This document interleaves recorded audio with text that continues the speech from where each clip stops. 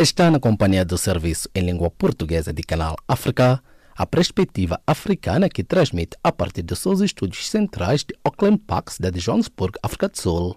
Pode nos acompanhar através do www.channelafrica.co.za, via satélite e pelo canal de rádio da DSTV 802. Os destaques das notícias a esta hora. Morreu Robert Mugabe, antigo presidente do Zimbábue. Conflitos entre grupos armados já causaram pelo menos 10 mortos na RCA. Clima de medo reina no Burundi, segundo Nações Unidas. Milton Malulek já seguir com o desenvolvimento destas duas notícias. A vossa especial atenção.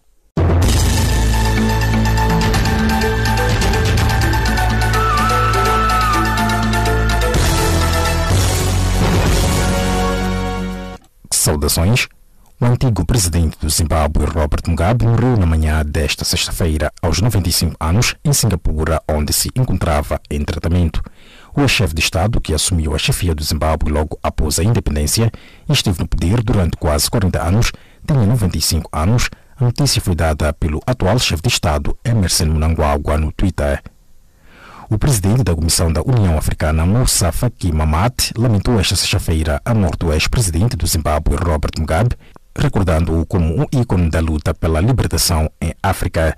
Na mesma publicação, o responsável da União Africana expressou condolências à família e ao povo do Zimbábue pela perda de um ícone da luta de libertação e de um pan-africanista defensor da libertação e integração continental. O presidente da República Centro-Africana, Faustin Touadera, afirmou quinta-feira que cerca de 10 pessoas morreram nos confrontos entre dois grupos armados signatários do Acordo de Paz que ocorreram em Birão, no nordeste do país. Os confrontos entre os grupos armados do Movimento dos Libertadores Centro-Africanos para a Justiça e da Frente Popular para a Renovação na República Centro-Africana começaram no último domingo em Birão, no extremo nordeste do país.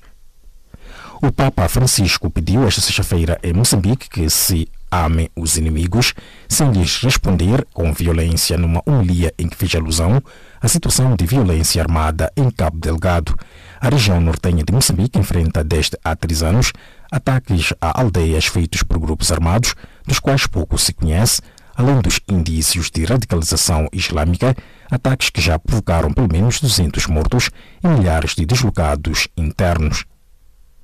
Um clima de medo reina por todos os lados no Burundi, a menos de um ano das eleições gerais previstas para 2020, constataram investigadores das Nações Unidas que denunciaram assassinatos, detenções arbitrárias e torturas de opositores políticos.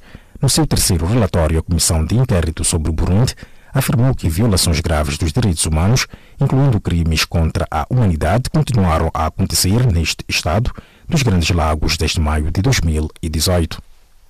Em África, a propagação do jihadismo, as suas facilidades de recrutamento no seio da população, bem como a capacidade de conquistar territórios, tornaram-se um fenômeno sem precedentes. No Sahel e na África Ocidental, os diferentes grupos armados conseguiram reorganizar-se para enfrentar a força francesa Barkhane e a missão multidimensional integrada da ONU para a estabilização do Mali e MINUSMA e as forças armadas locais. Centenas de pessoas protestaram quinta-feira em Bissau contra a correção dos cadernos eleitorais para as eleições presidenciais marcadas para 24 de novembro.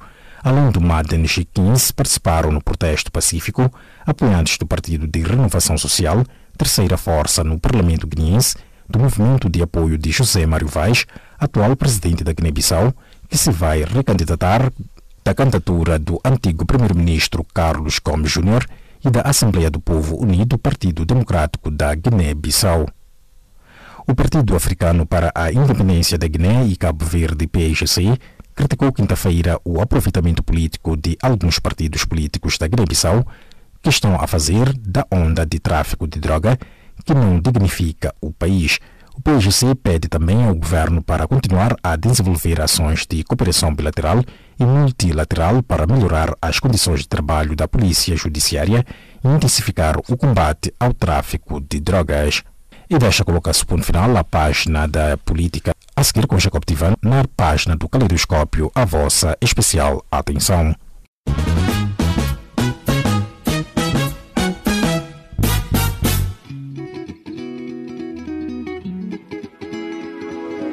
Caleidoscópio africano.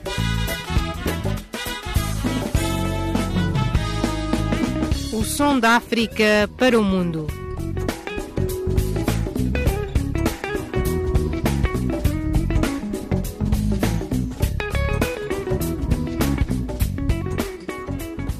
Caleidoscópio africano.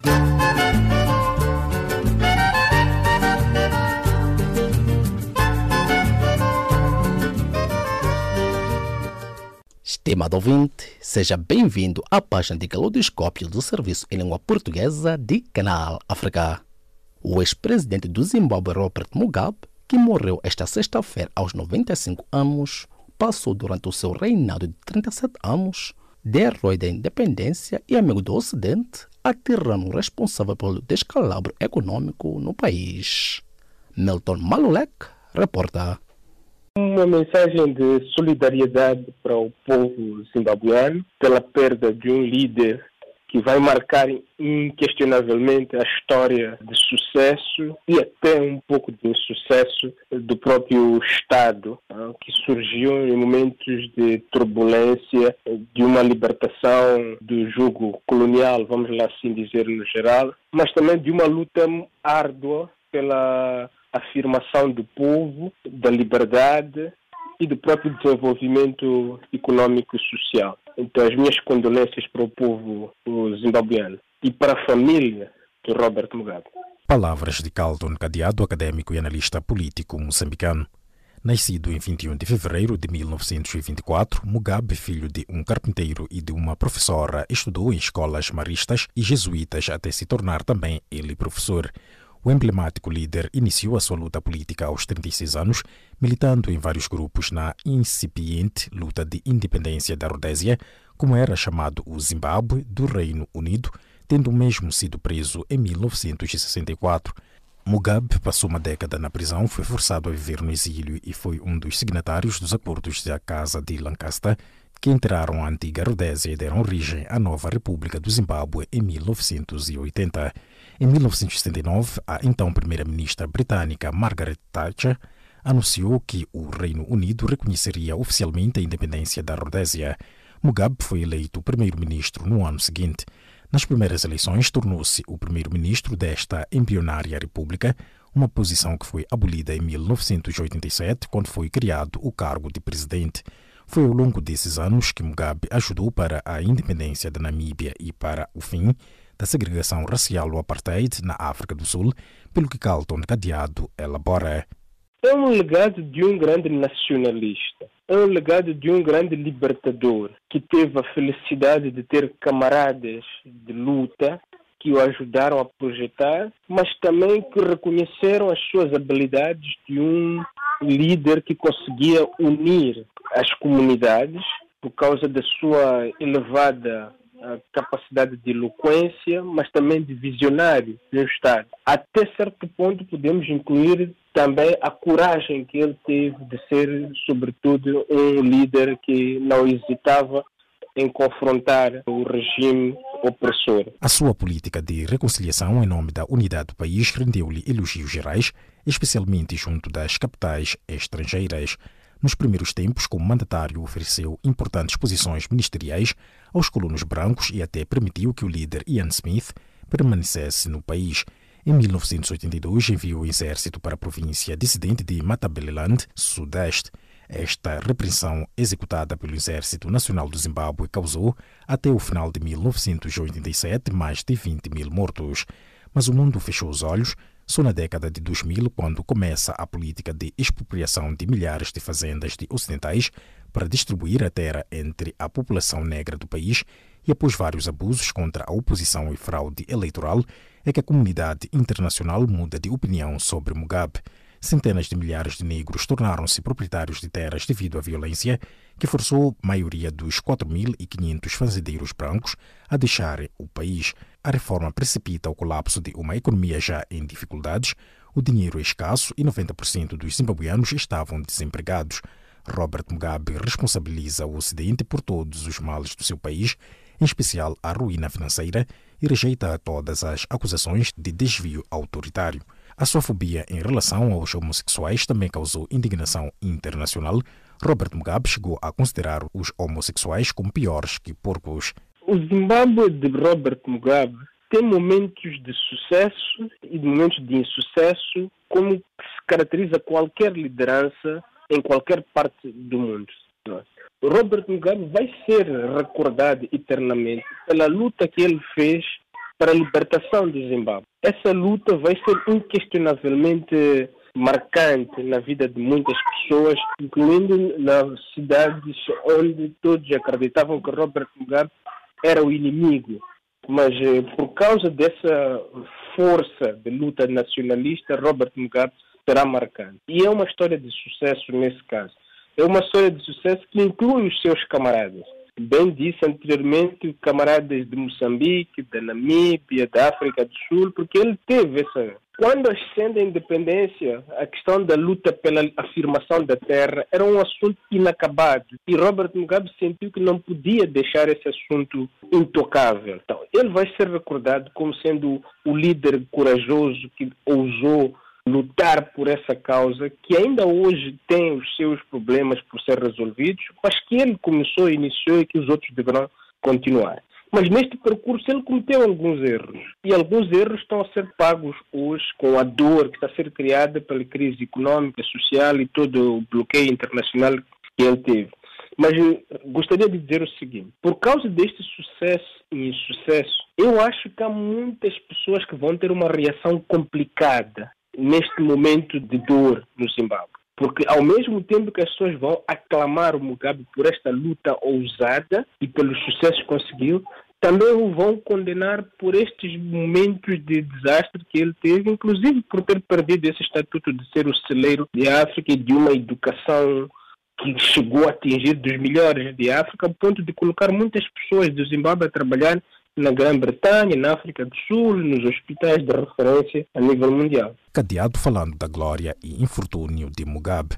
Aos 93 anos, Mugabe anunciou a sua intenção de participar novamente nas eleições.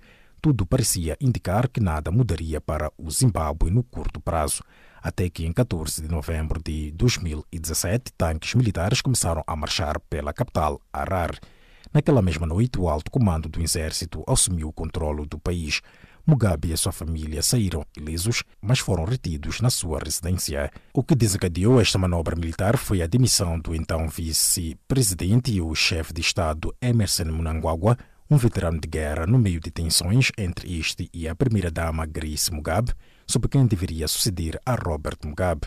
Mugabe foi demitido 7 dias mais tarde, a 21 de novembro, e substituído 3 dias depois por Mnangagwa, de 76 anos, uma alteração histórica que provocou o jubilo do povo nas ruas de um país próspero que o antigo presidente conduziu à ruína. Hoje foi o próprio Emmerson Mnangagwa a anunciar com muita tristeza a morte do pai fundador e ex-presidente do Zimbábue, o Major Robert Mugabe. Eu acho que sim, as pessoas que o apoiaram até o último segundo nunca vão perdoar aqueles que o tiraram do poder. Mas também as mesmas pessoas vão ficar com a sensação de que se ele tivesse saído por bem, de uma forma airosa, da porta grande, a coisa teria sido diferente e o legado teria sido mais ainda brilhante do que existe na história de sucesso e de insucesso. Então, este não é tanto um legado positivo, mas vai ser marcado na vida e obra de Robert Mugabe. Palavras de Carlton Cadeado, académico e analista político moçambicano que vos falou de Maputo. Desde a sua renúncia forçada, as aparições públicas de Mugabe foram muito poucas, numa delas numa entrevista concedida à televisão pública sul-africana SABC, afirmando que a sua saída do cargo havia sido um golpe de Estado. Mugabe morreu esta sexta-feira no hospital em Singapura, rodeado pela sua família e pela sua mulher, Grace, indicaram várias fontes aos órgãos de comunicação social locais. O ex-presidente do Zimbábue estava a receber tratamento médico na cidade asiática há 5 meses. Milton Malulek, reportando de Joanesburgo para o Canal África.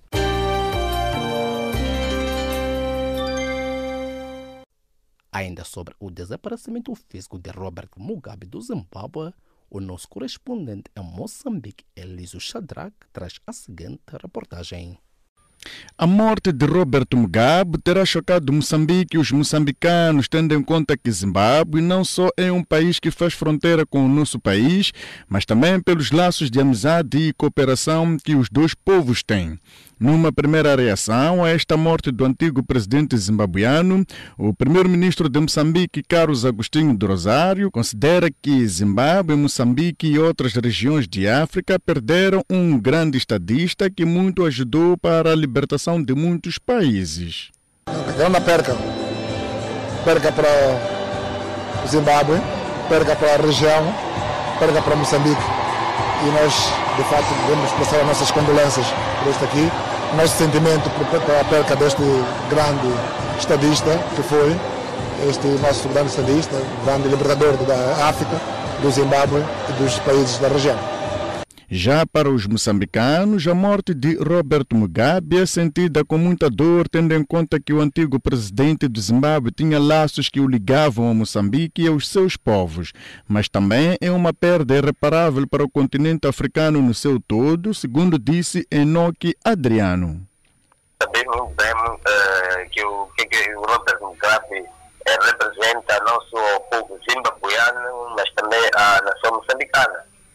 Se voltarmos um pouco à história, vamos perceber que o Roberto Mugabe várias vezes juntou-se às causas nacionais, principalmente quando da luta de libertação nacional, tivemos como um dos aliados o Zimbábue, e que na altura era liderado pelo Roberto Mugabe, que não mediu esforços para, portanto, ajudar o povo moçambicano pela causa da luta de libertação nacional. O Robert Mugabe é uma figura, portanto, incontornável no panorama político africano e não só. E, portanto, a sua morte, portanto, acaba colhendo todos de surpresa, bem que já, portanto, sabíamos do estado de saúde dele, mas a morte dele é, sem dúvida, uma grande perda para todo o continente africano. O antigo chefe do Estado zimbabuiano, que esteve 4 décadas no poder, perdeu a vida esta sexta-feira aos 95 anos, vítima de doença. A confirmação foi feita pelo atual presidente do Zimbábue, Emmerson Mnangagwa, através da sua conta do Twitter. Roberto Mugabe morreu num hospital em Singapura, onde esteve internado desde novembro último. O antigo presidente do Zimbábue deixou o poder em novembro de 2017, antes de ser derrubado num golpe de Estado. Os laços de amizade entre Moçambique e Zimbábue datam desde o tempo colonial, principalmente entre Roberto Mugabe e Samora Machel, tendo se prolongado no tempo de João Chissano, Armando Guebuza e agora com Filipe Nyusi, presidentes com os quais realizaram várias visitas com o antigo presidente zimbabuiano. Roberto Mugabe mora aos 95 anos e deixa um vazio ao povo moçambicano. De Maputo para o Canal África, Elísio Shadrag. Dando continuidade à página das atualidades, primeiro-ministro do Sudão apresenta o seu governo, o primeiro pós-Bashir. Maria Mossamo com mais detalhes.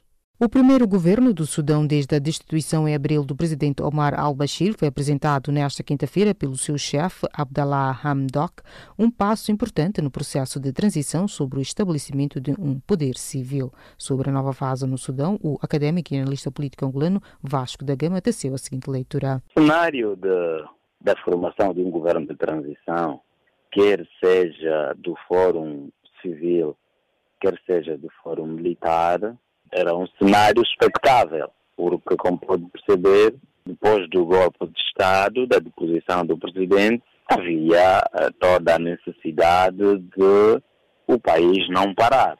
E quando digo o país não pode parar, é na perspectiva de que o país tem de ter alguma direção.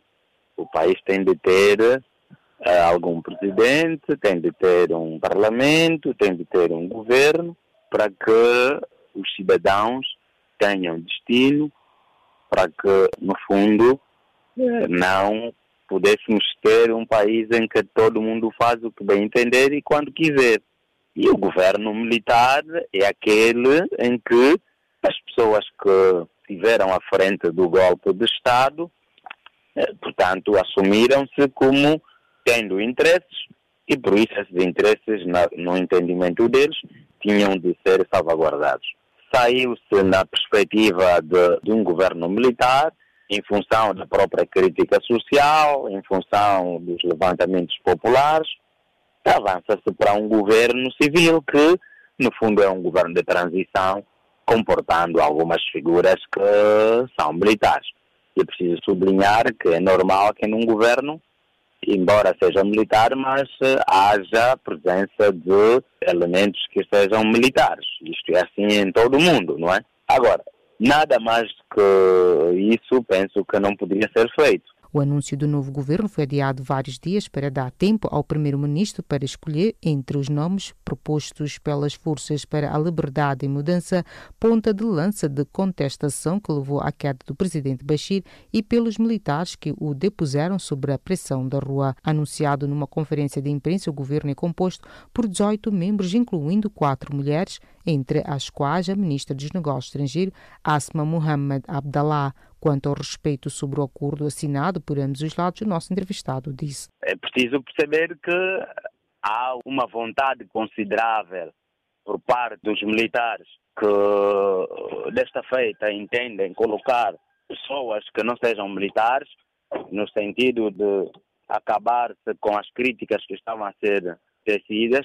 Agora temos que acreditar na boa-fé das pessoas, temos que acreditar na honestidade das pessoas e que o acordo seja cumprido, porque este é dos melhores passos que está a ser dado para que se devolva a normalidade constitucional e democrática. O Sudão conta com um Conselho Soberano na sequência da assinatura em 17 de agosto de um acordo histórico entre o Conselho Militar de Transição que sucedeu a Bashir e os líderes dos protestos. Falando sobre os desafios do novo governo, Vasco da Gama afirmou: o primeiro desafio de qualquer governo que esteja no Sudão, o primeiro desafio é preciso que se combatam as milícias. Não é? É preciso que o problema dos conflitos que ainda ocorrem um pouco pelo território sudanês seja resolvido. E para isso é preciso dialogar, mas para tal o principal desafio é demonstrar aos sudaneses de que a normalidade democrática há de voltar, demonstrar transparência no processo de reorganização das instituições, demonstrar dedicação no sentido de que as eleições serão livres e transparentes e depois partir-se para a realização das próprias eleições no momento em que elas tiverem que ser realizadas. O Conselho Soberano integra 5 militares e 5 civis, além de um 11º membro eleito pelos restantes. Segundo o acordado entre os militares e a oposição, o país terá também um Conselho de Ministros e um Conselho Legislativo transitórios até a realização de eleições democráticas. Questionado sobre o fato do país ter sido sempre governado por militares, o académico Vasco da Gama tem a seguinte opinião: e por isso é que tem os problemas que tem. Tem os problemas que tem exatamente por causa da excessiva militarização dos próprios governos do Sudão. Ora, é preciso que os militares tenham missões específicas. Os militares não podem existir para resolver problemas da governação. Os militares têm um setor no governo que é defesa e segurança. É preciso que o Sudão evolua nessa perspectiva. É preciso que os sudaneses percebam que os militares têm o seu próprio setor e não governar como tal. Se quiserem ultrapassar esses diferentes todos, esses problemas todos, há que evoluir. E essa evolução passa necessariamente em formar um governo constituído pelos civis e que esse governo coloque no seu devido lugar os militares todos existentes hoje no Sudão. Palavras de Vasco da Gama, académico e analista político angolano. O acordo estabelece as grandes linhas do período de transição, que deve durar um pouco mais de 3 anos. Um dos primeiros desafios do governo será recuperar a economia de um país que sofreu sanções norte-americanas durante 2 décadas.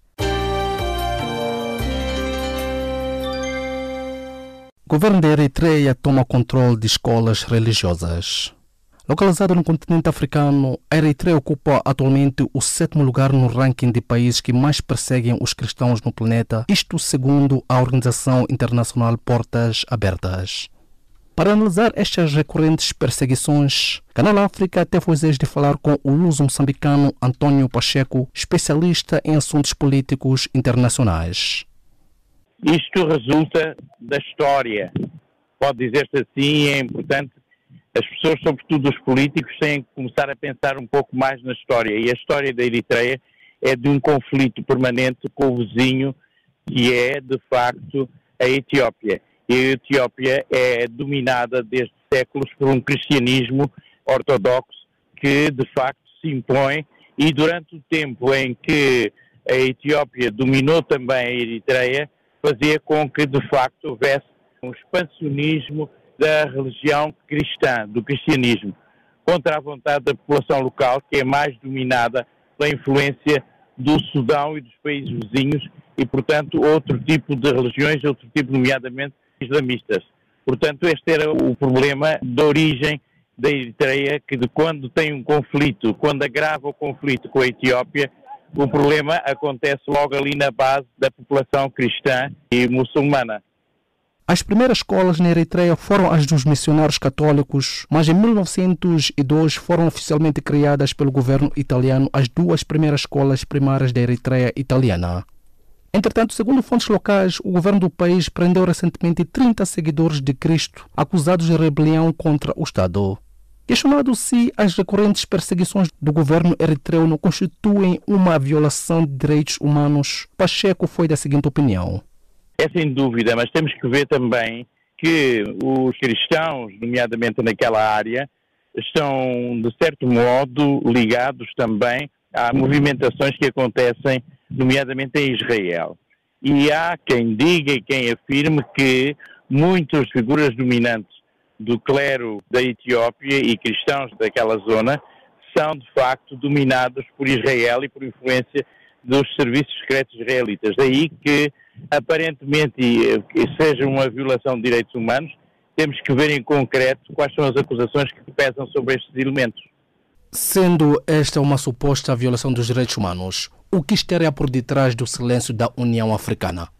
A União Africana mantém-se em silêncio, como digo, porque neste momento manifestar-se seria, de certo modo, tomar posição de um partido, de uma força, no caso da Eritreia, e do país vizinho poderosíssimo, que aliás, onde está a sede da própria União Africana, que é a Etiópia. E por isso tem que atuar com uma forma discreta. Mas, como digo, estamos para ver se de facto há violações de direitos humanos neste caso concreto, ou se de facto há influência, de algum modo, das forças dos serviços secretos dos países vizinhos, nomeadamente Israel, que são bastante próximas dos religiosos cristãos da Etiópia e daquela zona Eritreia-Etiópia. Temos que ver como é que a Etiópia gera este tipo de situação. Como digo, a Etiópia é o país mais interessado em que atendendo às relações aparentemente que melhoraram muito entre Etiópia e Eritreia, temos que ver as influências regionais para saber porque é que a Etiópia não reagiu, ou se é que não vai reagir, ou se de facto há alguma razão de queixa relativamente àquelas personalidades cristãs que foram detidas na Eritreia sob acusações de tentativa de golpe de Estado e de derrubar o regime. A Eritreia pertence ao hemisfério meridional, visto que o país está localizado ao sul da linha do Equador. O regime autoritário da Eritreia existe desde 1993 sob o comando de Isaias Afwerki. Sobre a liderança deste líder africano, o nosso interlocutor destacou. Não é só questão do líder africano, é da influência que a Eritreia tem numa zona onde, de facto, há um risco permanente e onde se pode levantar ali um conflito a qualquer momento. Basta não esquecermos que o vizinho da Eritreia está também o Djibouti, uma república independente, estrategicamente situada ali na entrada do Golfo e onde pode criar, de facto, se nós pensarmos bem, há aí bases, nomeadamente dos Estados Unidos, da França e da própria China no Djibouti. Ou seja, há toda uma base de conflitualidade permanente naquela região. A Eritreia e a Etiópia não têm sido vizinhos pacíficos, inclusivamente houve guerra e durou até há pouco tempo, como disseste, até relativamente terem declarado uma paz e um acordo de não agressão entre os dois países, mas a situação continua muito conflituosa naquela área, de maneira que a Etiópia pode não querer envolver-se neste momento porque não tem conhecimento exato do que se está a passar na Eritreia e das razões que originaram aquela detenção. Sendo o mundo hoje uma aldeia global, diria que a religião cristã estará a perder a sua influência na arena política global? Não diria isso, porque veja-se o caso de Moçambique, por exemplo, onde o Papa esteve e tem estado durante os últimos dias numa viagem à África Austral, e é importante reparar o papel que a Igreja Católica teve para moderar conflitos que não lhe pertencem propriamente dito. Basta pensar que no que se passa no norte de Moçambique não tem nada de cristianismo ou contra cristianismo. São seitas muçulmanas, eventualmente radicais, que estão a aparecer, estão a surgir, estão a programar novamente novas fases de terrorismo no norte de Moçambique.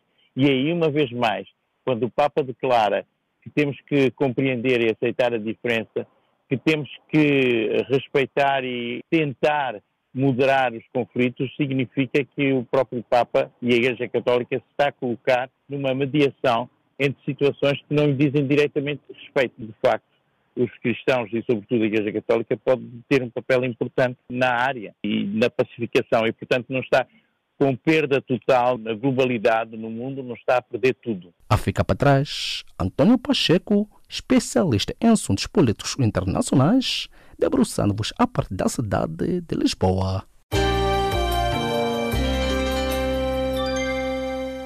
Estimado ouvinte, temos agora uma breve pausa à página das atualidades e viremos agora os microfones a Milton Malulek no resumo das notícias de política a esta hora. A vossa especial atenção.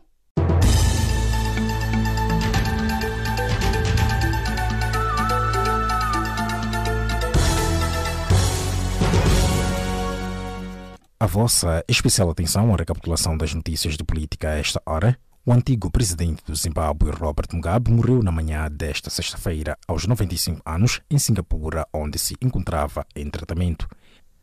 O presidente da Comissão da União Africana, Moussa Faki Mahamat, lamentou esta sexta-feira a morte do ex-presidente do Zimbábue, Robert Mugabe, recordando-o como um ícone da luta pela libertação em África. Na mesma publicação, o responsável da União Africana expressou condolências à família e ao povo do Zimbábue pela perda de um ícone da luta de libertação e de um pan-africanista defensor da libertação e integração continental. O presidente da República Centro-Africana, Faustin Touadera, afirmou quinta-feira que cerca de 10 pessoas morreram nos confrontos entre dois grupos armados signatários do Acordo de Paz que ocorreram em Birão, no nordeste do país. O Papa Francisco pediu esta sexta-feira em Moçambique que se amem os inimigos, sem lhes responder com violência, numa homilia em que fez alusão à situação de violência armada em Cabo Delgado. Um clima de medo reina por todos os lados no Burundi, a menos de um ano das eleições gerais previstas para 2020, constataram investigadores das Nações Unidas que denunciaram assassinatos, detenções arbitrárias e torturas de opositores políticos. Em África, a propagação do jihadismo, as suas facilidades de recrutamento no seio da população, bem como a capacidade de conquistar territórios, tornaram-se um fenômeno sem precedentes. Centenas de pessoas protestaram quinta-feira em Bissau contra a correção dos cadernos eleitorais para as eleições presidenciais marcadas para 24 de novembro. O Partido Africano para a Independência da Guiné e Cabo Verde, PAIGC, criticou quinta-feira o aproveitamento político de alguns partidos políticos da Guiné-Bissau que estão a fazer da onda de tráfico de droga que não dignifica o país. Ponto final à recapitulação das notícias de política a seguir com Jacob Tivan na continuação da página do Caleidoscópio.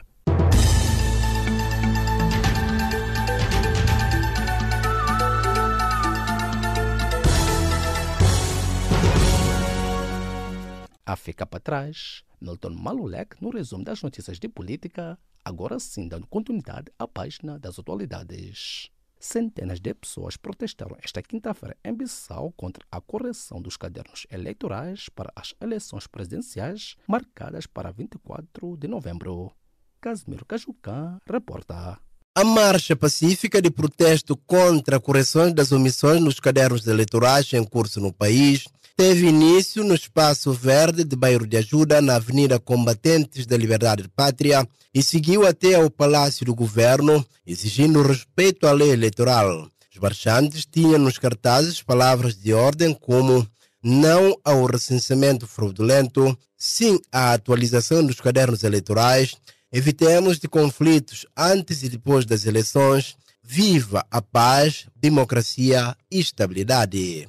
A Assembleia do Povo Unido, Partido Democrático da Guiné-Bissau, a PUPDGB, uma formação política integrada no atual figurino governativo, não interveio, apenas a sua bandeira foi exibida durante a marcha. Quem também esteve ausente foi o candidato independente Carlos Gomes Júnior. Em representação do líder de oposição Madenje 15, que abate Haité, repudiou a atitude do governo e lembrou que a lei eleitoral da Guiné-Bissau prevê apenas 2 modelos de recenseamento, que é o recenseamento de raiz ou a atualização dos cadernos eleitorais. Para o representante de Madenje 15, o não respeito desse modelo implica violação flagrante da lei. Na lei eleitoral está previsto só 2 modelos de recenseamento. Primeiro, recenseamento de raiz. Segundo, atualização de cadernos eleitorais. Entretanto, agora quando vai de fora daquilo, está a violar flagrantemente lei. Reagindo sobre este protesto, a ministra de Administração Territorial e Gestão Eleitoral, Odete Semedo, assegurou que os trabalhos de correções das omissões dos erros de caderno eleitoral vão prosseguir. E a nós, enquanto responsável de área técnica de fazer correções de omissões com o olhado, não continua no trabalho porque não está no caminho certo. O deputado da Nação, Mário Fambé, em representação do Partido da Renovação Social, PRS, sublinhou que é preciso respeitar os instrumentos legais do país, pediu ao governo que sustente juridicamente as correções das omissões em curso no país. O político disse ainda que é impossível andar num país democrático como a Guiné-Bissau fora das regras democráticas estabelecidas. Não me sucumbir eles, para sustentar juridicamente naquele quadro que se não fazer correção que não fazer momento, correção de omissão, país chegar nele, juridicamente, porque poderia andar fora da regra, lei da República. Em resposta sobre a legalidade ou não deste ato, a titular da pasta de Administração Territorial e Gestão Eleitoral sustenta que o processo está coberto pela lei. Ilegal para bem estar coberto pela lei. Artigo 3 está daqui prerrogativa a tudo quem que omisso depois de recência de dar a possibilidade de se nome conta na caderno eleitoral. Em nome do movimento de apoio ao presidente da República cessante José Mário Vaz, Atanácio Manessim, pede à comunidade internacional a abster-se de tomar parte durante o processo para não colocar em causa a segurança nacional. Não é tomar atenção à comunidade internacional para respeitar princípios de liberdade do povo guineense. Para tomar tendências não, porque tendências devem ser causa de segurança nacional da Guiné-Bissau. Odete Semedo, ministra de Administração Territorial, responde e apela a bom senso dos partidos políticos. Não volta só, apela a partidos políticos para ter bom fé, para ter bom sentido para a Guiné-Bissau. O governo da Guiné-Bissau assegurou um plano de consolidação do registro eleitoral feito para as legislativas de março para corrigir dados eleitorais de quase 25 mil eleitores. Estes eleitores foram impedidos de votar nas eleições legislativas devido a falhas técnicas registradas durante o recenseamento eleitoral e que levaram a que o seu nome não constasse nos cadernos eleitorais, apesar de muitos terem cartão de eleitor. Casimiro Cajucan, Canal África, Bissau.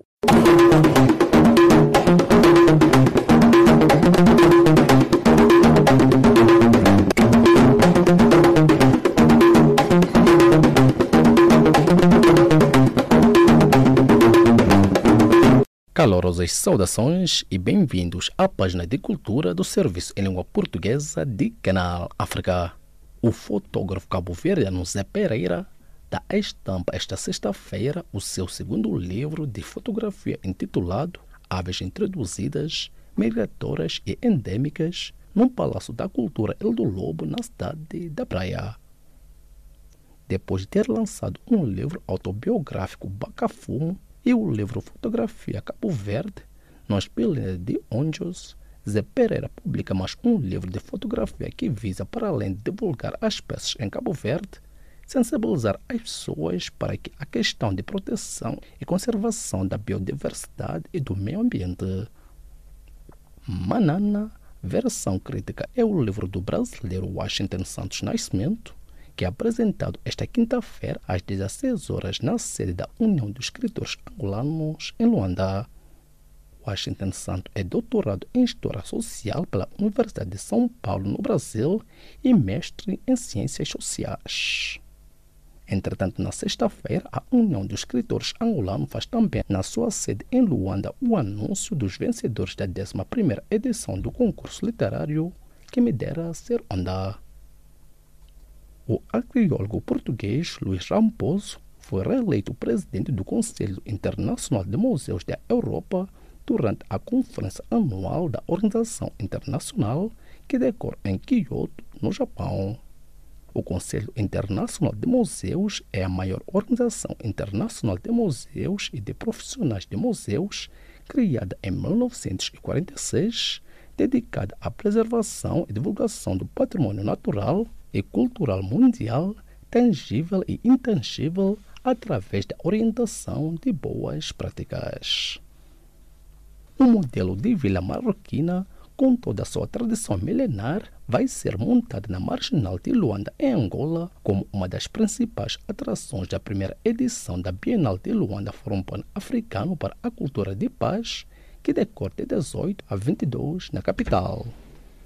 Um dos pontos altos da Bienal são os fóruns temáticos sobre a juventude, durante os quais vão ser analisados, entre outros assuntos ligados ao movimento de multi-atores para construir a paz e o desenvolvimento em África, a educação, ciência, cultura e comunicação ao serviço da cultura da paz em África.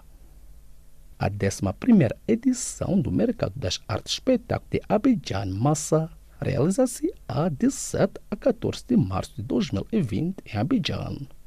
O Massa é organizado sob a egídia da Organização Internacional da Francofonia, do Ministério da Cultura e Francofonia da Costa do Marfim e do Distrito Autônomo de Abidjan.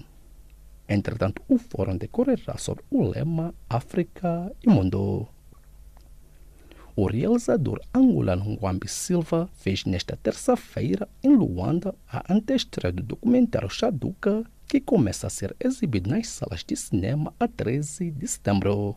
Ngwambi Silva nasceu na província de Luanda em 1977, é autor, realizador, desenhador, guionista, realizador e designer.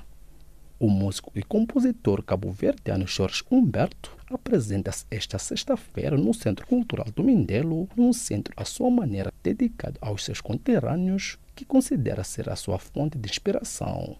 Ponto final à página de cultura do Serviço em Língua Portuguesa de Canal África.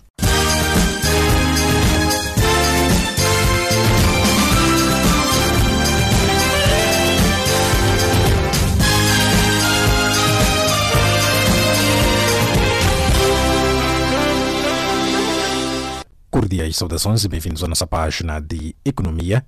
A Conferência das Nações Unidas sobre Comércio e Desenvolvimento recomendou esta quarta-feira em Nova York que os governos adotem políticas de trabalho e de proteção mais apertadas sobre as atividades econômicas feitas na internet. O relatório é mais uma publicação de uma organização internacional que defende que o futuro da economia está diretamente ligado à internet, explicando que o valor de mercado é criado com a recolha, armazenamento, transformação e venda de dados pelas plataformas de dados que vão crescer de forma significativa. A consultora Fitch Solutions considerou quarta-feira que os efeitos dos ciclones Idai e Kenneth em Moçambique vão abrandar o crescimento da economia para 1,4% este ano, antes de acelerar para 3,8% em 2020. Segundo uma análise à economia de Moçambique, enviada aos seus clientes, os estragos provocados pelos ciclones fizeram subir os preços dos alimentos e a inflação de 3,5% em 2018 para 5,2% este ano e 6,6% em 2020, afetando os gastos dos consumidores. O ministro angolano do Comércio, Geoffrey Van Dunen Jr., afirmou nesta quarta-feira que o executivo angolano está a trabalhar para a inserção de Angola no contexto africano como opção estratégica para o alargamento das relações econômicas e comerciais com países do continente. Por outro lado, a chefe da cooperação da delegação da União Europeia em Angola, Manuela Navarro, reafirmou o compromisso de fortalecer a Aliança África-Europa para promover investimentos e negócios sustentáveis. O Banco de Moçambique decidiu baixar a percentagem de reservas obrigatórias em meticais que a banca comercial tem de constituir de 14% para 13%, anunciou em comunicado. A medida aplica-se ao período de constituição de reservas obrigatórias, com início em 7 de setembro. Quanto à atividade econômica, espera-se uma desaceleração em 2019, seguida de uma recuperação gradual em 2020. O Banco de Negócios Internacional BNI beneficiou de 50 milhões de dólares norte-americanos para reforçar a sua linha de crédito, enquadrada ao abrigo do Programa Global de Financiamento. Para o presidente do Conselho de Administração do BNI, Mário Palhares, este aumento de plafond representa o reforço das relações entre as duas instituições e o aumento da capacidade do banco para apoiar de forma mais sustentada o desenvolvimento de atividade empresarial em Angola. O secretário de Estado da Energia, Antônio Belsa da Costa, disse quarta-feira em Cabinda que a falta de recursos financeiros está a impedir a conclusão do projeto de conversão das centrais térmicas a gasóleo para o sistema a gás no quadro das estratégias de consumo desta fonte energética produzida pela Angola NG. Caso o projeto de conversão venha a ser concretizado no prazo previsto, nos próximos 3 anos, o executivo angolano poderá poupar cerca de 750 milhões de dólares norte-americanos gastos com a produção de energia elétrica à base do diesel. O ministro da Agricultura e Ambiente de Cabo Verde, Gilberto Silva, disse esta quarta-feira que as chuvas que caíram nos últimos dias no país vão garantir alguma produção de milho, pasto para os animais e recarga dos lençóis freáticos. Após 2 anos sem grandes chuvas no arquipélago, o ministro garantiu que o governo já está e vai continuar a apoiar os agricultores com sementes e com outros materiais vegetais para a produção, por exemplo, de mandioca e batata, para se tirar maior proveito da época pluviosa. A China e os Estados Unidos planeiam um encontro de forma a resolver a guerra comercial já em outubro.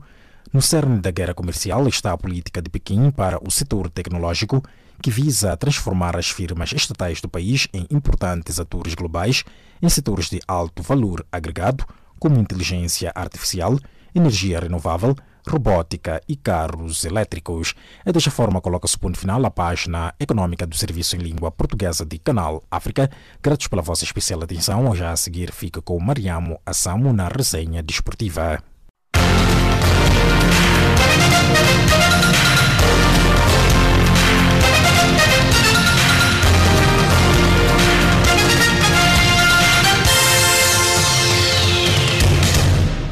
Saudações desportivas. A Seleção Nacional Angolana de Futebol abre um novo ciclo nesta sexta-feira diante da congênere da Gâmbia no Independence Stadium em Bacau, na primeira mão da preliminatória do apuramento para o Mundial de 2022 no Catar. Sem ressentimentos, mas atentos às lições do passado recente, o Palanca Negras, orientados interinamente pelo português Pedro Gonçalves, visita os escorpiões gambianos focados na conquista de um resultado tranquilizador para a decisão da eliminatória terça-feira no Estádio Nacional, 11 de novembro.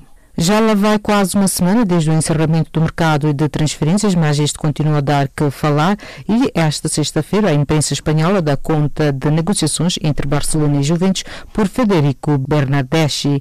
A publicação revela que há 2 semanas do fecho do defesa, o Fábio Paratice, diretor desportivo da Ventia Signora, reuniu com o secretário técnico blaugrana Eric Abidal para tentar a contratação de Ivan Rakitic. O diálogo seguiu até bem perto do final do mercado, mas a transferência acabou por não se concretizar, uma vez que a equipa de Cristiano Ronaldo terá feito saber que só libertaria Bernardeschi caso, além de Rakitic, o Barcelona incluísse no pacote uma verba de 23 milhões de euros. O galês Gareth Bale assumiu que não gosta de ser o bode expiatório de todos os problemas do Real Madrid e que, mesmo estando a jogar, não está feliz. Não digo que estou feliz a jogar, mas estou a jogar, sou profissional e faço tudo o que posso, afirmou Bale em declarações à imprensa. O futuro do extremo esteve em cima da mesa até o fecho do mercado. Bale reconheceu que a temporada passada foi muito complicada. Paul Pogba foi um dos nomes quentes no mercado de verão. O futebolista francês, publicamente satisfeito no Manchester United, era pretendido pelo Real Madrid, clube que se mostrou disposto a oferecer, sem sucesso, uma fortuna pelo médio. Contudo, gorada a possibilidade de se transferir para o Santiago Bernabéu, o jogador será agora alvo de uma tentativa de renovação. Segundo o noticiário, em terras de Sua Majestade, o Manchester United acredita que com a poupança realizada com a saída de Alex Sanchez conseguirá oferecer um contrato milionário ao francês. Está definida a final feminina do US Open, marcado para sábado. Serena Williams e Bianca Andreescu serão as protagonistas do encontro decisivo da última temporada do Grand Slam. A norte-americana, oitava do ranking mundial, superou a ucraniana Eliana Svitolina, quinta da hierarquia, em 2 sets pelos parciais de 6-3 e 6-1. Na final, Serena terá pela frente a jovem canadiana Bianca Andreescu, 15ª do WTA, que se impôs à Suíça Belinda Bencic, número 12 do mundo, também em 2 sets pelos parciais de 7-6 e 7-5. Os 47 mil bilhetes para o jogo de ténis mais frequentado da história desta modalidade na África do Sul esgotaram-se em apenas 10 minutos esta quarta-feira. O jogo muito esperado entre Roger Federer e Rafael Nadal vai ser disputado no estádio da Cidade do Cabo a 17 de fevereiro de 2020 para angariar fundos para programas educativos em África. Os estrelas do ténis deverão deslocar-se diretamente à África do Sul a partir de Melbourne, na Austrália, após o Open australiano de 2020, que terminará a 2 de fevereiro próximo. A República Tcheca conquistou nesta quinta-feira a 15ª e penúltima vaga na segunda fase do 18º Mundial de Basquetebol na China, ao vencer e eliminar a Turquia, que há dias quase surpreendera os Estados Unidos. Os tchecos juntaram-se à Polónia, Venezuela, Argentina, Rússia, Espanha, Porto Rico, Sérvia, Itália, Estados Unidos, Brasil, França, República Dominicana, Lituânia e Austrália, sendo que o último apurado será o vencedor do encontro, Grécia, Nova Zelândia. E desta colocamos o ponto final à página desportiva do Serviço de Língua Portuguesa de Canal África.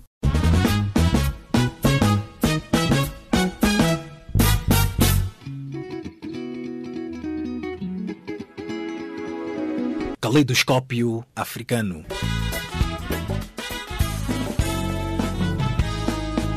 O som da África para o mundo.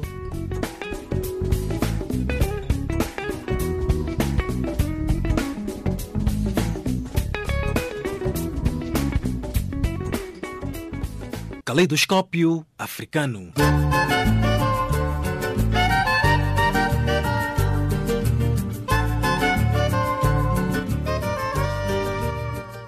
Estimado ouvinte, chegamos assim ao fim desta edição. Edição esta que ficou ao cargo de Charles Kumalo, na produção e apresentação de Jacob Tevan, Milton Malulek, Maria Mossamo e nos cuidados técnicos de Adrian Kenny. Em nome desta vasta equipe, os nossos agradecimentos, um novo encontro marcado para breve. Boa noite, um bom final de semana.